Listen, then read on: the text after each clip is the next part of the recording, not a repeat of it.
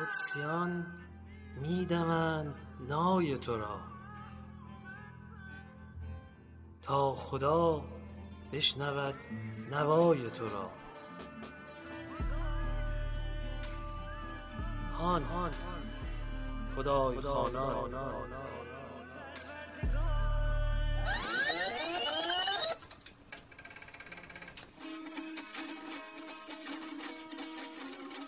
هان جام جهان.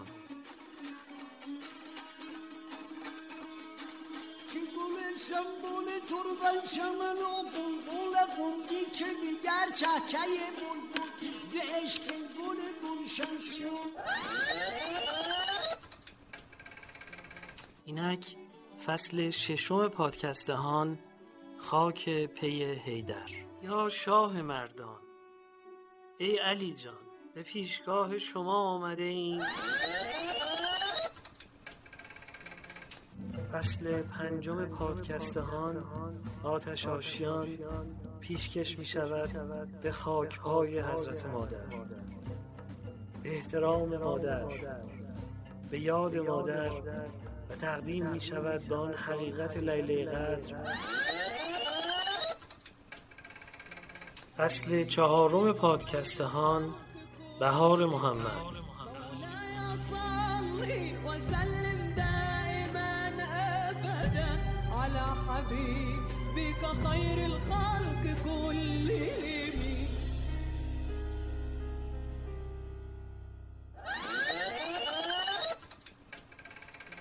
گر زر فدای دوست کنند اهل روزگار، گر زر فدای دوست کنند اهل روزگار، گر زر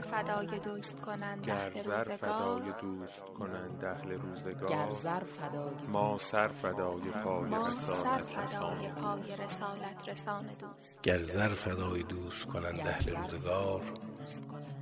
هان رسالت رسان.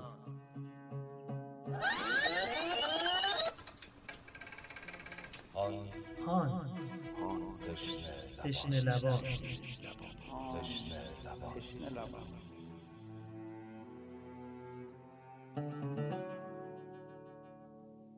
السلام علیک یا رحمت الواسع و یا باب نجات الامه.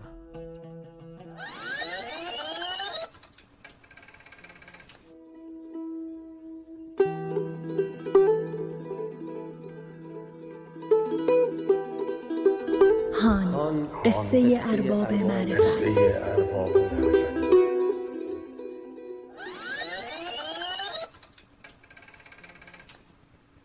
سلام به دوستان، شما شنونده واپسین فصل از پادکست هان هستید.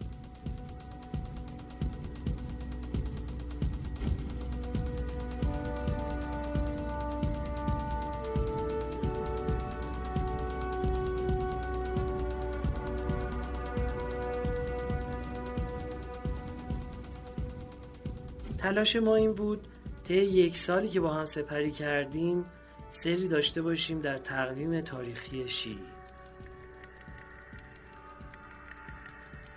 حرفایی زدیم که شاید به این شکل معمولاً گفته نمی‌شد و گفتنش هم راحت نبود. کسانی که تمام مسیر با ما همسفر بودن به مرور توجه به توجهشون آشکار شد نسبت به اون مسائل. هان کار من و همکارانم در گروه پادکست های همیشه در میانه و شرکت دادگستر عصر نوین هایوه و هم صاحب امتیازشه.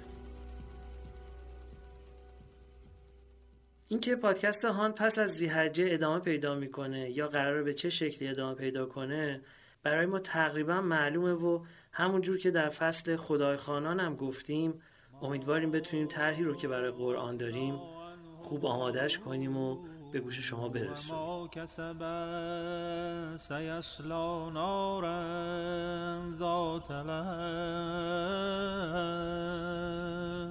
اما اینکه شرایط تأمین بشه و توفیق داشته باشیم کنارتون باشیم هنوز معلوم نیست. بکوشیم و فرجام کاران بود که فرمان رای جهانبان بود.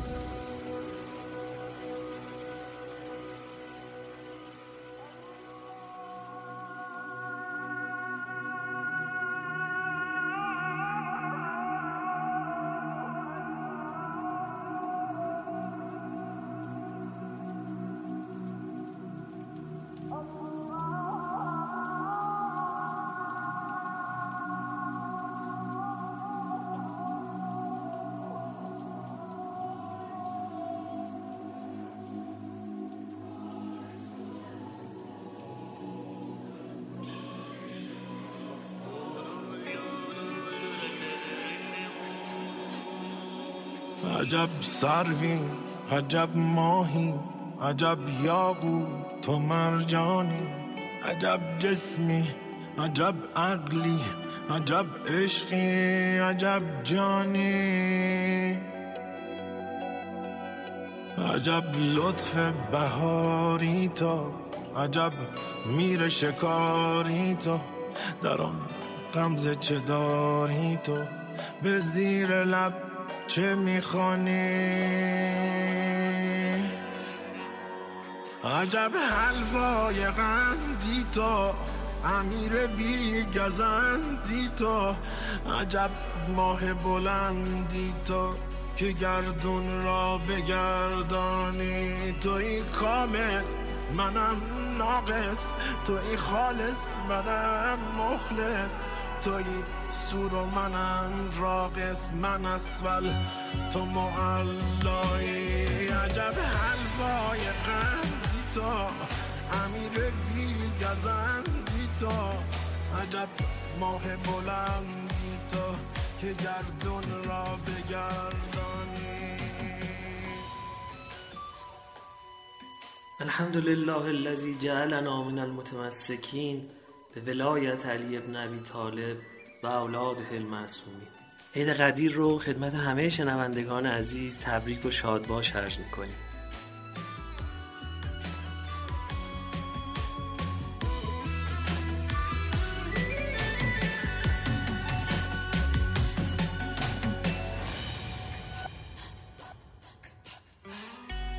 به هر چیزی که آسیبی کنی آن چیز جان گیرد، چنان گردد که از عشقش بخیزد صد پریشانی، مروح کن دل و جان را، دل تنگ پریشان را، گلستان ساز زندان را بر این ارواح زندانی، عجب حلوای قندی تو، امیر بی گزندی تو، عجب ماه بلندی تو که گردون را بگردانی، عجب حلوای قندی تو، امیر بی گزندی تو، عجب ماه بلندی تو که گردون را بگردانی. عیدالله الاکبر و اشرف الاعیاد رو به محضر امام عصر علیه السلام تبریک و شادباش عرض میکنیم و آرزو میکنیم دعای خیر امام عصر علیه السلام در این ایام مبارک متوجه همه مردم ایران و دوستداران اهل بیت علیهم السلام در سرتاسر دنیا قرار بگیرد.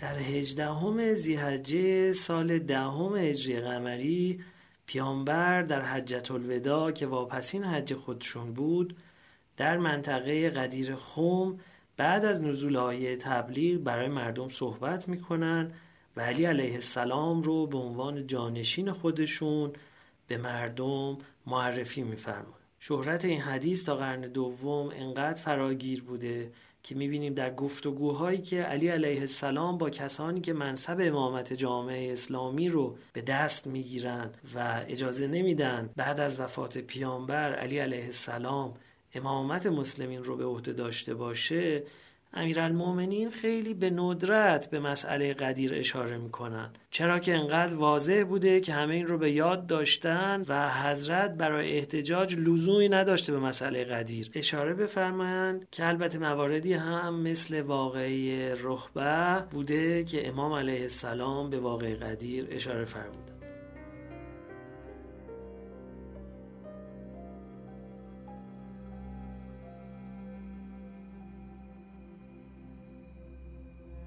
شاید ما الان قصد داریم گزارشی داشته باشیم از متن خطبه‌ای که پیامبر اکرم ایراد فرمودن و بخش‌های از اون رو برای شما بخونیم.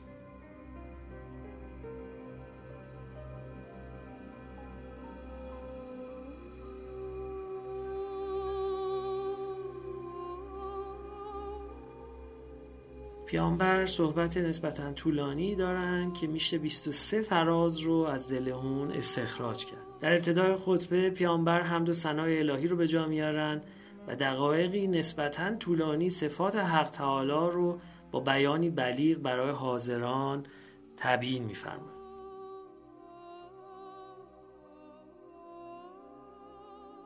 سرنویس بعدی که میشه بهش اشاره کرد، اشاره رسول الله به امر الهی برای ابلاغ امری مهمه و اون نزول آیه تبلیغ هست که پیامبر آیه 67 سوره مبارکه مائده رو بر مردم قرائت می‌فرمایند که امین وحی جبریل از سوی خداوند به من فرمود یا ایها الرسول بلغ ما انزل الیک من ربک و ان لم تفعل فما بلغت رسالته والله یعصمک من الناس ان الله لا یهدی القوم الکافرین. ای پیامبر ما، آنچه را از جانب پروردگارت به تو نازل شده ابلاغ کن و اگر نکنی رسالتت را به انجام نرسانده و خداوند تو را از گزند مردمان نگاه می دارد.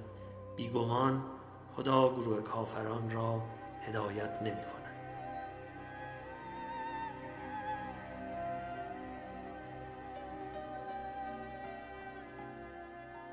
مطلب بعدی که بهش اشاره می‌فرمایند این هست که درخواست پیامبر از خدا برای معاف داشتن او از این تبلیغ به سبب نگرانی او از فتنه منافقین و نزول چند باره جبریل برای این تبلیغ و وعده الهی برای مسئول داشتن پیامبر از فتنه برخی از منافقان بود. مطلب چهارم این هستش که پیامبر اعلام میکنن این آخرین حضورشون در چنین جمعی هست و امامت امت تا قیامت بعد از ایشون بر عهده علی علیه السلام و فرزندان او خواهد بود. مطلب بعدی این هست که اعلام میفرمایند که حرام محمد تا قیامت حرامه و حلالش هم تا قیامت حلال خواهد بود.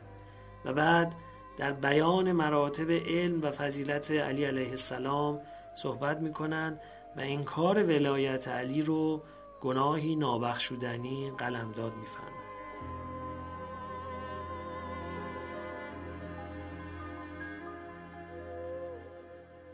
در ادامه پیامبر اشاره می‌فرمایند که شک کننده در گفتار پیامبر یا تشکیک کننده در گفتار هر یک از امامان پس از ایشون مثل کفار عصر جاهلیت خواهد. و بعد اون جمله تاریخی خودشون رو ابلاغ می‌فرمایند که من کنت مولا فهذا علی مولا. بعد مجدداً اون حدیث ثقلین و جایگاه قرآن و اهل بیت رو در کنار هم به مردم بیان می‌فرمایند که قرآن رو ثقل اکبر و اهل بیت رو ثقل دیگر عنوان می‌کنند. تاکید می‌کنند بر وصایت و خلافت و جانشینی علی علیه السلام و بعد دعا می‌کنند در حق دوستان امام و نفرین می‌کنند بر دشمنان او. و اینجا هستش که جبریل امین باز نازل میشه و اعلام اکمال دین میکنه که اون آیه 3 سوره مبارکه مائده اینجا نازل میشه که الیوم یئس الذین کفروا من دینکم فلا تخشوهم واخشونی الیوم اکملت لکم دینکم و اتممت علیکم نعمتی و رضیت لکم الاسلام دینا.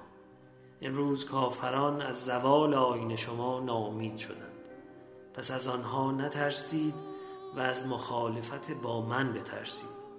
امروز دین شما را برایتان کامل نمودم و نعمت خود را بر شما تمام گردانیدم و اسلام را برایتان به عنوان آیین برگزیدم.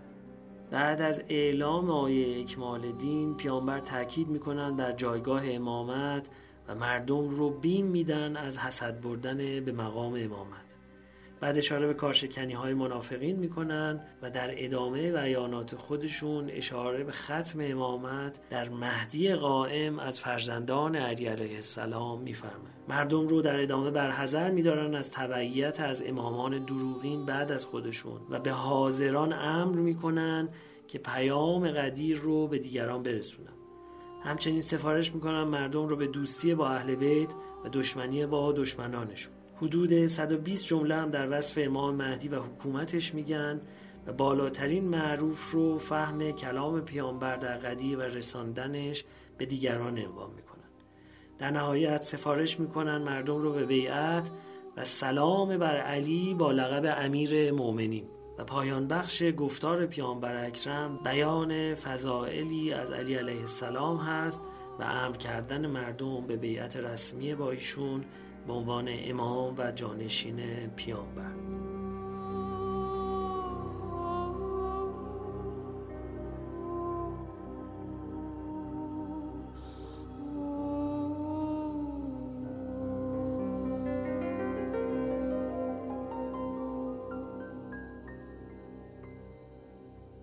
این 23 فراز و سرنویسی که عنوان کردیم هر کدوم مواردی هست که میشه به عنوان نقاط برجسته سخنرانی پیامبر اکرم در حجه الوداع و در محل غدیرخم بهش اشاره کرد. مضمون این خطبه در قرون متمادی به چند صورت در منابع حدیثی و تاریخی شیعه و سنی نقل شده. این نقل‌ها از 3 طریق به پیامبر میرسه. اولی روایتی هست که از امام باقر علیه السلام به دست ما رسیده. دومی روایتی هست که از حذیفه ابن یمان به دست ما رسیده و سومی روایتی که زید ابن ارقم نقل می‌کنه.